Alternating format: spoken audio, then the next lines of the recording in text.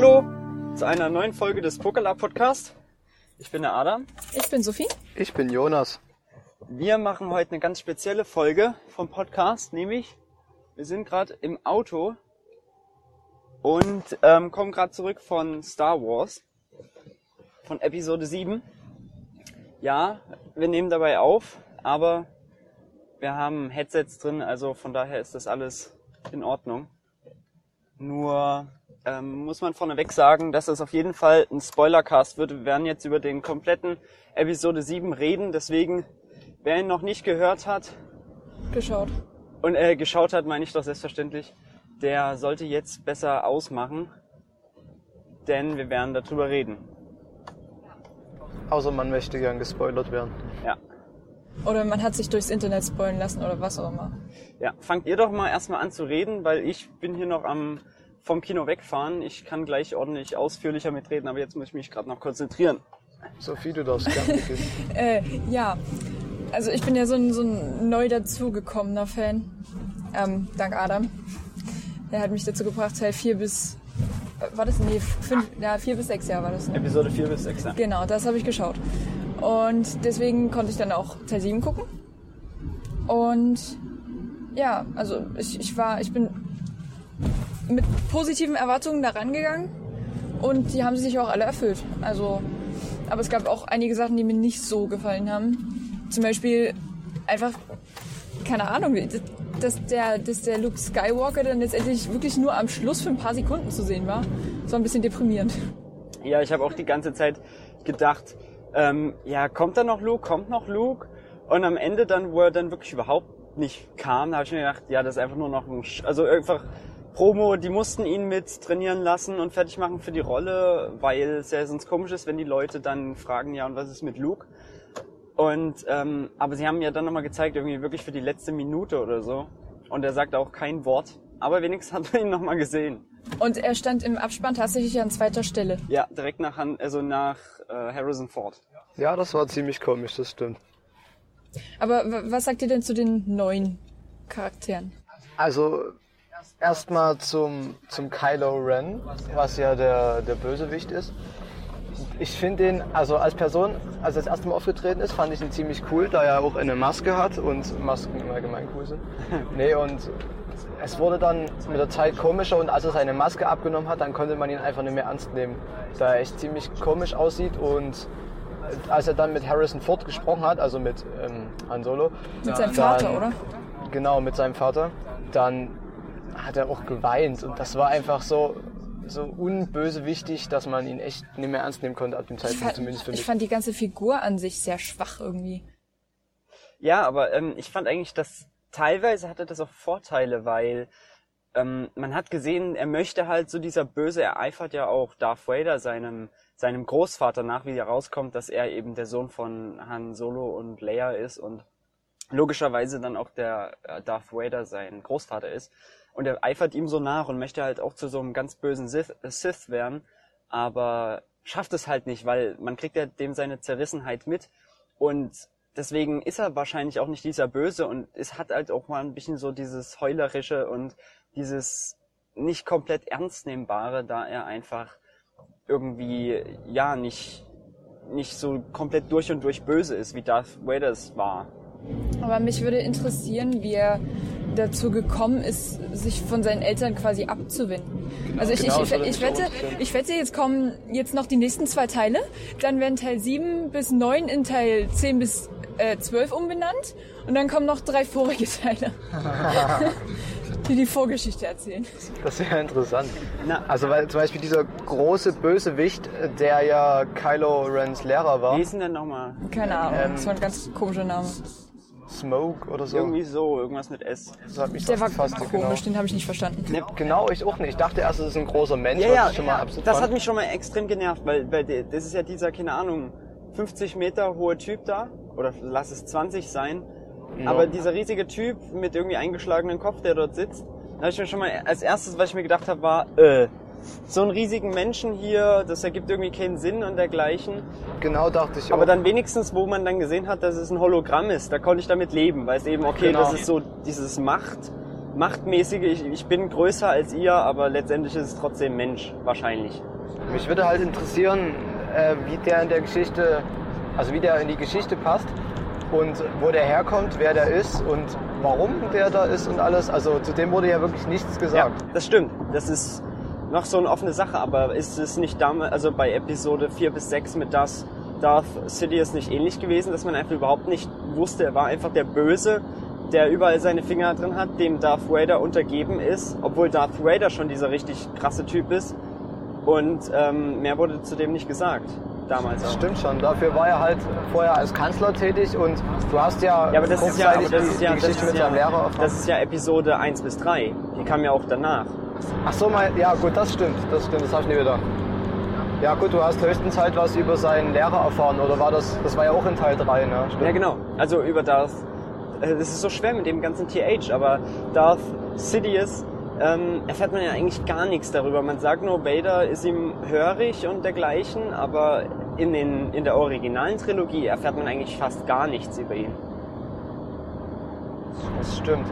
Und was sagt ihr zum Sturmtruppler, zum Finn? Ich fand den richtig toll, weil das war richtig gut gemacht und eine total gute Idee, dass die dadurch eben gezeigt haben, dass nicht alle Sturmtruppler gleich sind.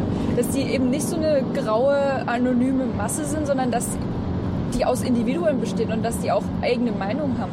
Naja, es gab ja am Anfang die Kontroverse, dass ja, der Sturmtruppler ist schwarz und dergleichen, weil ursprünglich waren ja die Klonkrieger alle gleich von Jango Fett geklont. Deswegen war so, warum ist der schwarz, der kann das doch gar nicht sein und so. Aber man hat ja auch im Film so mitgekriegt, anscheinend gibt's so eine Truppe mindestens, die eben so aus Probezwecken genutzt wurde, wo so normale Menschen genommen haben, nur eben den Eltern geklaut haben und dann ganz eben radikal ausgebildet haben.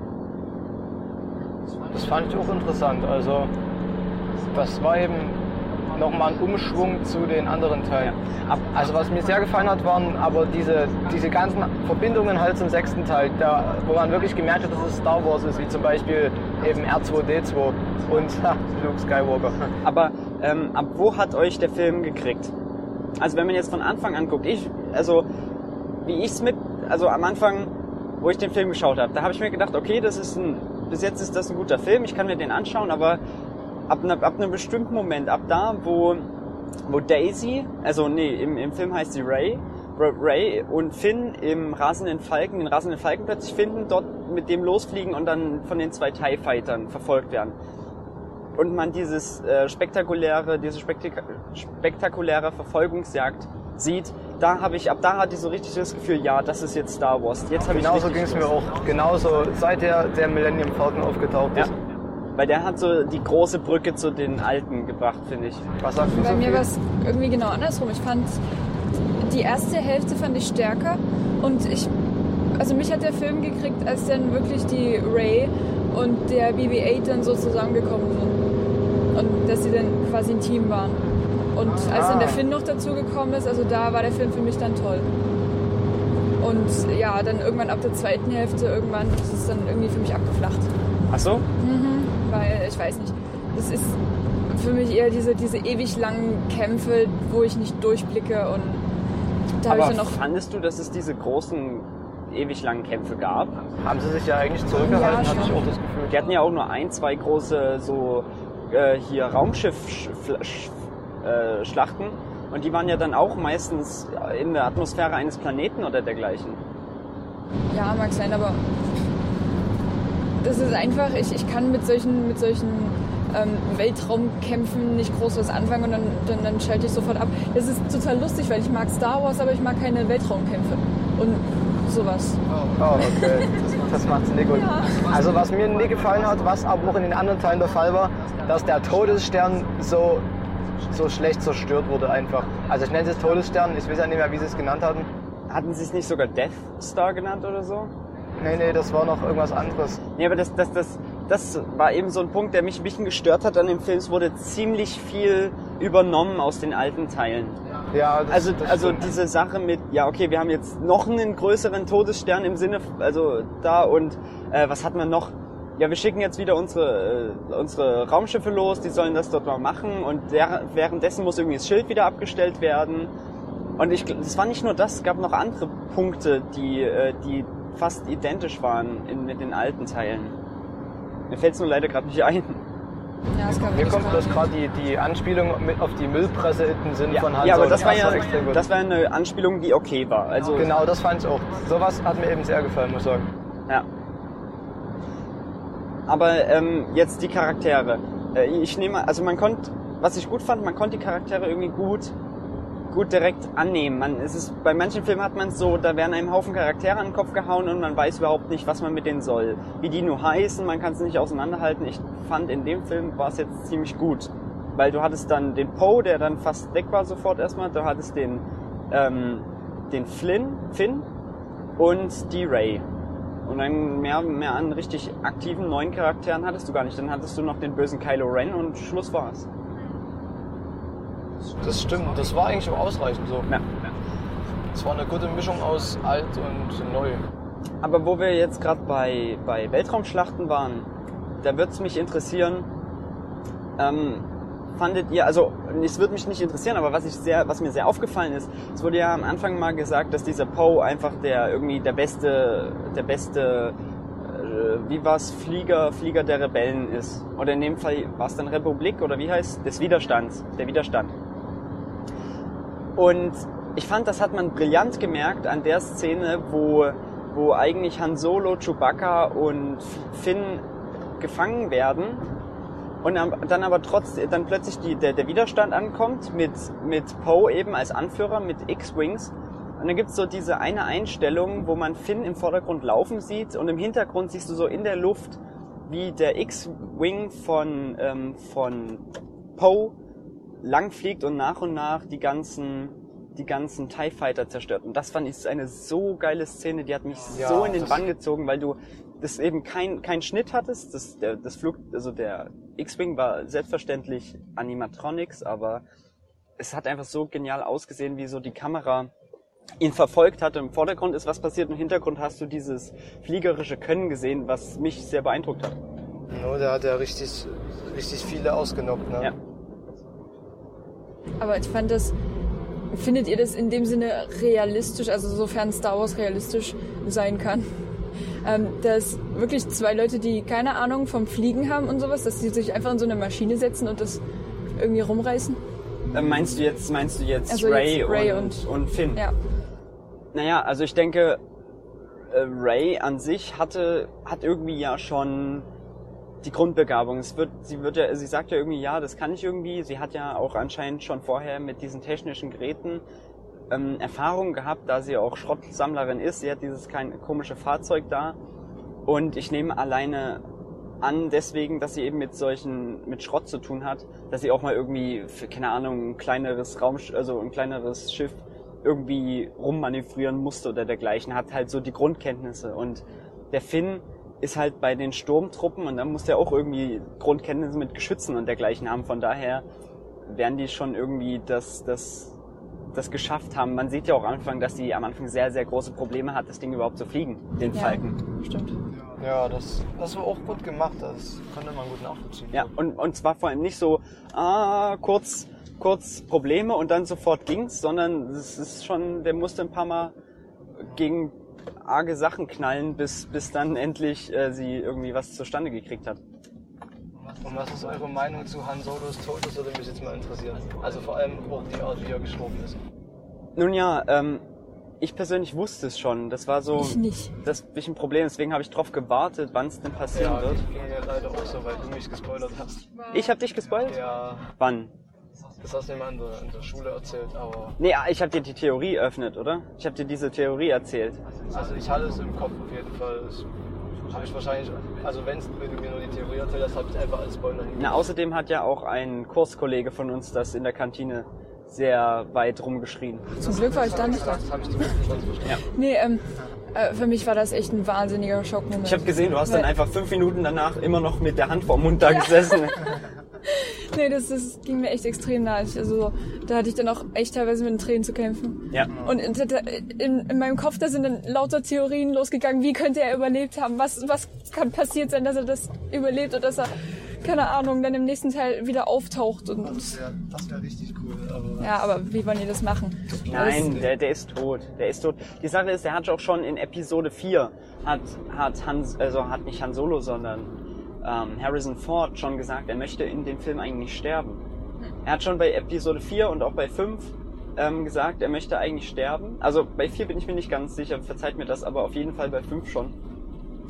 Und wollte halt, dass seine Rolle stirbt, was dem Film dann eben auch noch laut ihm mehr Tiefe gegeben hätte. Und ich weiß nicht, ob aus diesem Grund das J.J. Abrams gemacht hat, jedenfalls hat er es getan und hat dann sozusagen auf lange Sicht nicht Han Solo, sondern Harrison Fords Wunsch befolgt. das ist natürlich gut, wenn er es wollte. Also schon von Anfang an. Aber der Punkt ist auch, man sieht ja am Ende Mark Hamill als Luke Skywalker und Mark Hamill hat,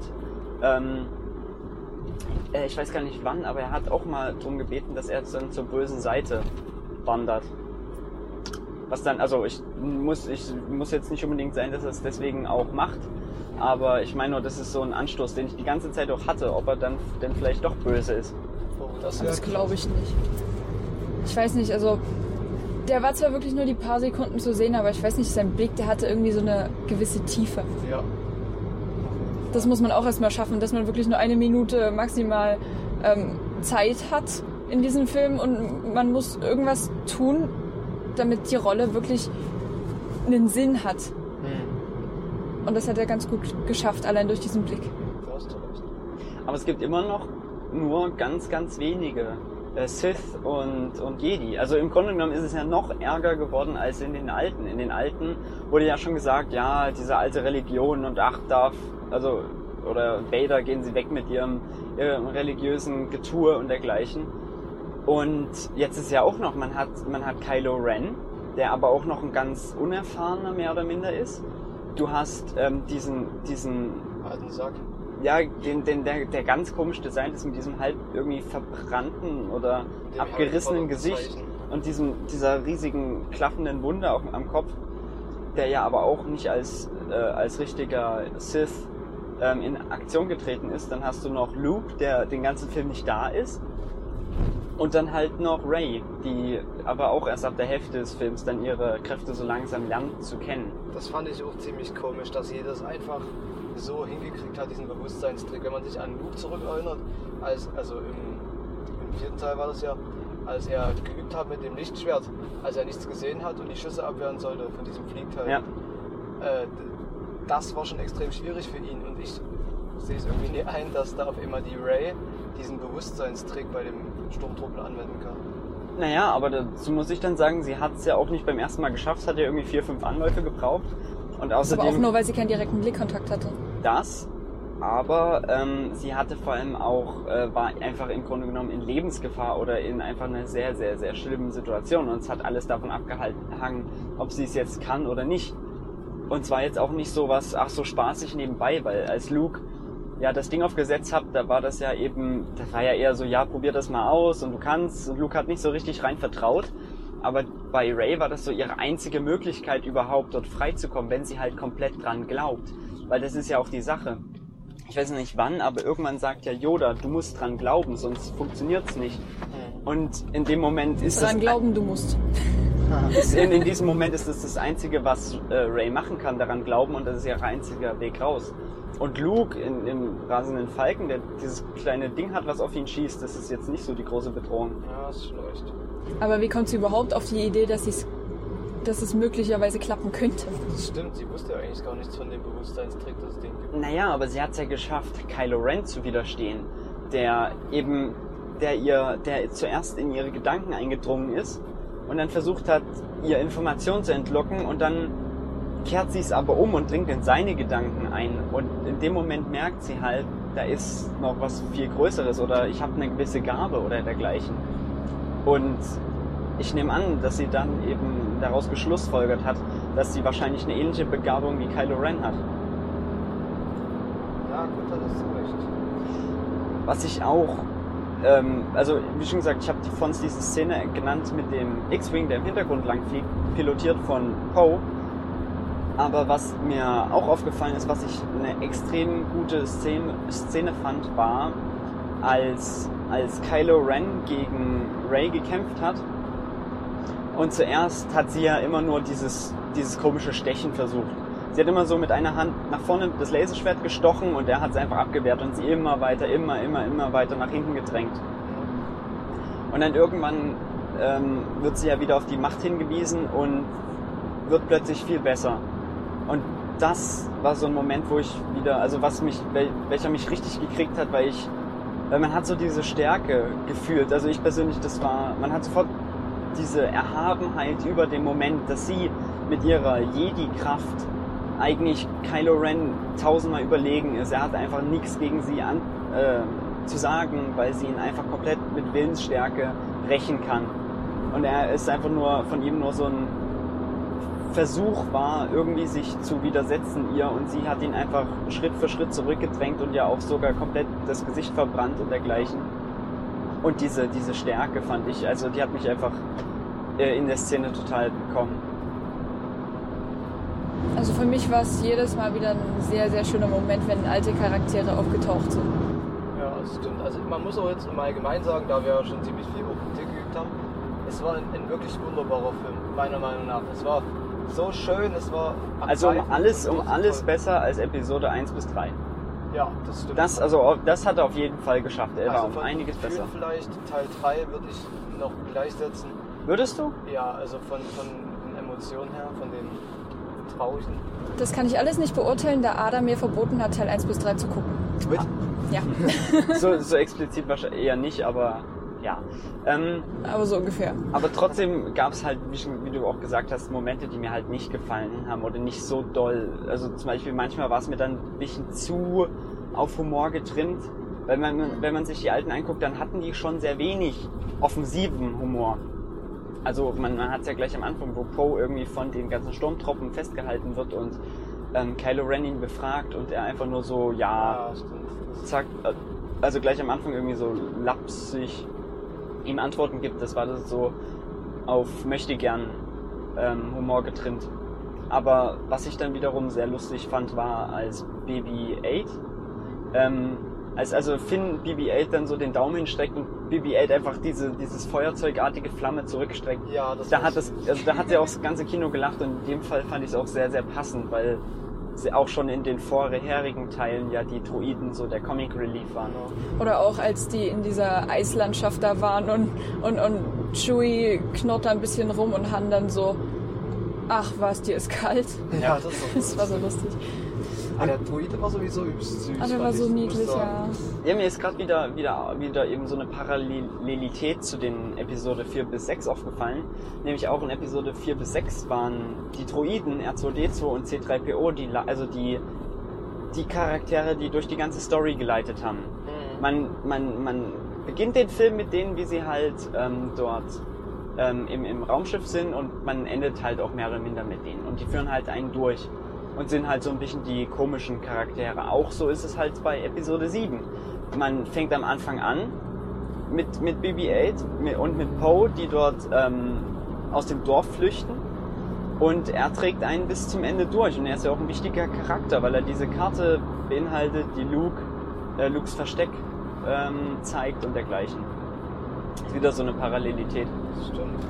Was war denn eigentlich mit C3POs Arm? Ich habe das gar nicht mehr in Erinnerung. Ich habe es auch nicht begriffen. Ich weiß gar nicht, ob da in Episode 6 irgendwas passiert ist oder dergleichen. Sophie, weißt du das? Ich weiß nur, das eine Mal, da war der doch so mehr oder weniger zerstückelt, oder musste erst wieder zusammengebaut werden? Das war ja okay. 5. Vielleicht ist irgendwann zwischendrin irgendwas passiert, wer weiß. Mir fällt es auch gerade leider nicht ein. Aber das hat mich auch irritiert. Aber ich mag Leia einfach. Ja. Die ist so eine tolle Frau. Er hat sich wieder mehr oder minder attraktiv gearbeitet für den Film. Das war doch positiv anzurechnen. Wir haben da gar nichts zur Atmosphäre im Kino gesagt. Ja. Ich hätte eigentlich vermutet, dass es noch ein bisschen krasser ist und noch ein bisschen mehr gefeiert wird. Also ich meine jetzt direkt im Kinosaal an sich. Aber wir hatten ja auch schon vorher einen guten Einstieg, weil direkt im Kino lief erstmal der Star Wars Soundtrack und irgendeine wie Daft Punk gekleidete Band hat aufgelegt und irgendwelche Leute in Latexanzügen haben mit möchtegern Laserschwertern rumgefuchtelt. Und die sind dann auch 3-mal, glaube ich, ins Kino gekommen, also in den Saal selbst, kurz bevor es losging. Ja. Und also während der Werbung und den Trailer. Ja, wir vermuten, dass es irgendein Werbespot war, den die da gemacht haben. Ja, oder für sowas. eigentlich solche Latex-Klamotten. Es war ein bisschen verstörend. Also bei der Frau ging's ja, aber bei dem Mann war es irgendwie ein bisschen verstörend. Ja. Das war nicht sehr toll. Ja gut, Sophie sieht das bestimmt anders. Was? Nee, aber ja, mir hat er im Grunde genommen eigentlich ziemlich gut gefallen. Wir sind nämlich bald da, deswegen müssen wir jetzt langsam zu einem Fazit kommen. Ich hoffe, die ihr den Podcast jetzt gehört habt, wenn ich ihn denn online stelle, habt den schon gesehen, weil sonst werdet ihr jetzt einfach komplett gespoilt worden. Wenn nicht, wir fassen nochmal für euch zusammen. Han Solo wurde von seinem Sohn getötet. Sein Sohn ist auf der bösen Seite. Luke sieht man fast den ganzen Film nicht. R2D2 auch nicht. Und kommt noch irgendwas vor? Nee. Nee, das war im Grunde genommen erstmal alles, was das Wichtigste ist, aber es reicht schon mal. Ach genau, und logischerweise dieser möchtegern Todesstern wird dann auch zerstört. Ja, klar, ist dann Ja. auf Und- sehr komischen Wege. Ja, ähnliche Art. Das fand ich auch so ein Kritikpunkt. Ja, Irgendwie, die auf schicken jeden ihre Jäger dort hoch und ballern dort, das halbe Geschwader ist zerschossen und die sagen, ja, wir haben kaum was ausgerichtet. Also, weil, dann denke ich mir, was haben die erwartet? Oh, ja. Warum schicken die ihre ganzen Jäger dorthin und wissen eigentlich im Grunde genommen, dass die nichts ausrichten können? Ja. Dann muss man wenigstens irgendwas anderes versuchen, aber so wirkte das wie so eine Verzweiflungstat irgendwie. Stimmt. Naja. Auch, dass dann der ganze Stern explodiert, das war ein bisschen... Ja, aber das fand ich dann das Coole, dass man dann wieder diese Sonne gesehen hat. Ja, weil das eben stimmt. der ja die ganze Energie der Sonne aufgenommen hat und in dem Fall hat es wieder dann freigelassen. Das fand ich ziemlich cool, dass dann eine neue Sonne entstanden ist. So, Jonas, dein Fazit? Ich fand den Film super, wir haben auch viele tolle Szenen natürlich jetzt noch nie erwähnt und insgesamt ist er natürlich komplett lohnenswert, darf sich Star Wars nennen und hatte ein paar kleine Fehler, die aber absolut akzeptabel sind und es war einfach geil. Ja, fand ich auch. Und es gab wenigstens nicht so viele Lensflares. Das habe ich bei J.J. Abrams befürchtet. Ja, aber weil wir müssen jetzt Jonas raushauen. Jo, ich gehe, ihr könnt ja noch weiterreden. Oder Ja, wir- auf Ganz kurz. auf den paar Metern. 500 Meter Eure Entscheidung. maximal. Dann sage ich mal Tschüss. Ja, Tschüss. auf Wiedersehen. Macht's gut, schönen Abend noch. Ja, und träum schön von Star Wars. War super. Ciao. Was mir auch aufgefallen ist, dass Chewie auch ergraut ist. Ja, also wir sind ja alle so ein bisschen, also Han Solo ist logischerweise älter geworden, Leia Aber der ist hat immer, auch graue aber Haare. also Harrison Ford im Allgemeinen ist immer noch wahnsinnig attraktiv, finde ich. Findest du? Ja, also wäre ich 40 Jahre älter. Nee, aber was mir aufgefallen ist, was ich lustig fand mit Leias Haaren, die hatte ja in Episode 4 diese 2 Bobbel an der Seite und Ja. diesmal hatte sie so einen Bobbel hinten. Ja, Das war irgendwie ein wenig aber lustig. dadurch wirkte sie eben auch viel erwachsener und reifer.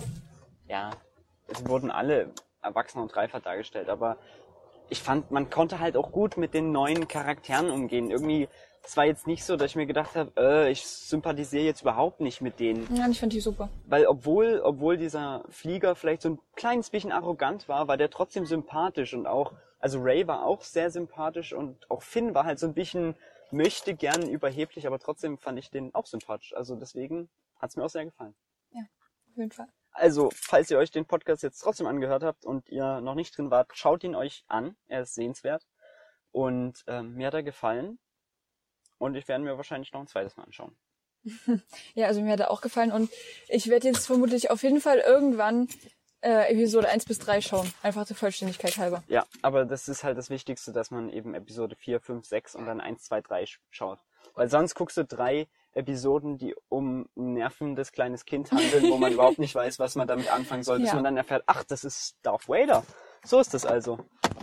Na dann, wir verabschieden uns hier von dieser kurzen Folge. Vielleicht bringe ich die noch Halbe morgen Stunde raus. maximal. Halbe Stunde? Ja, ungefähr. Na gut. Dann beenden wir hier. Ja, und ich fand ihn gut. Auf Wiedersehen, ich war Ada. Ich bin Sophie. Ciao. Tschüss.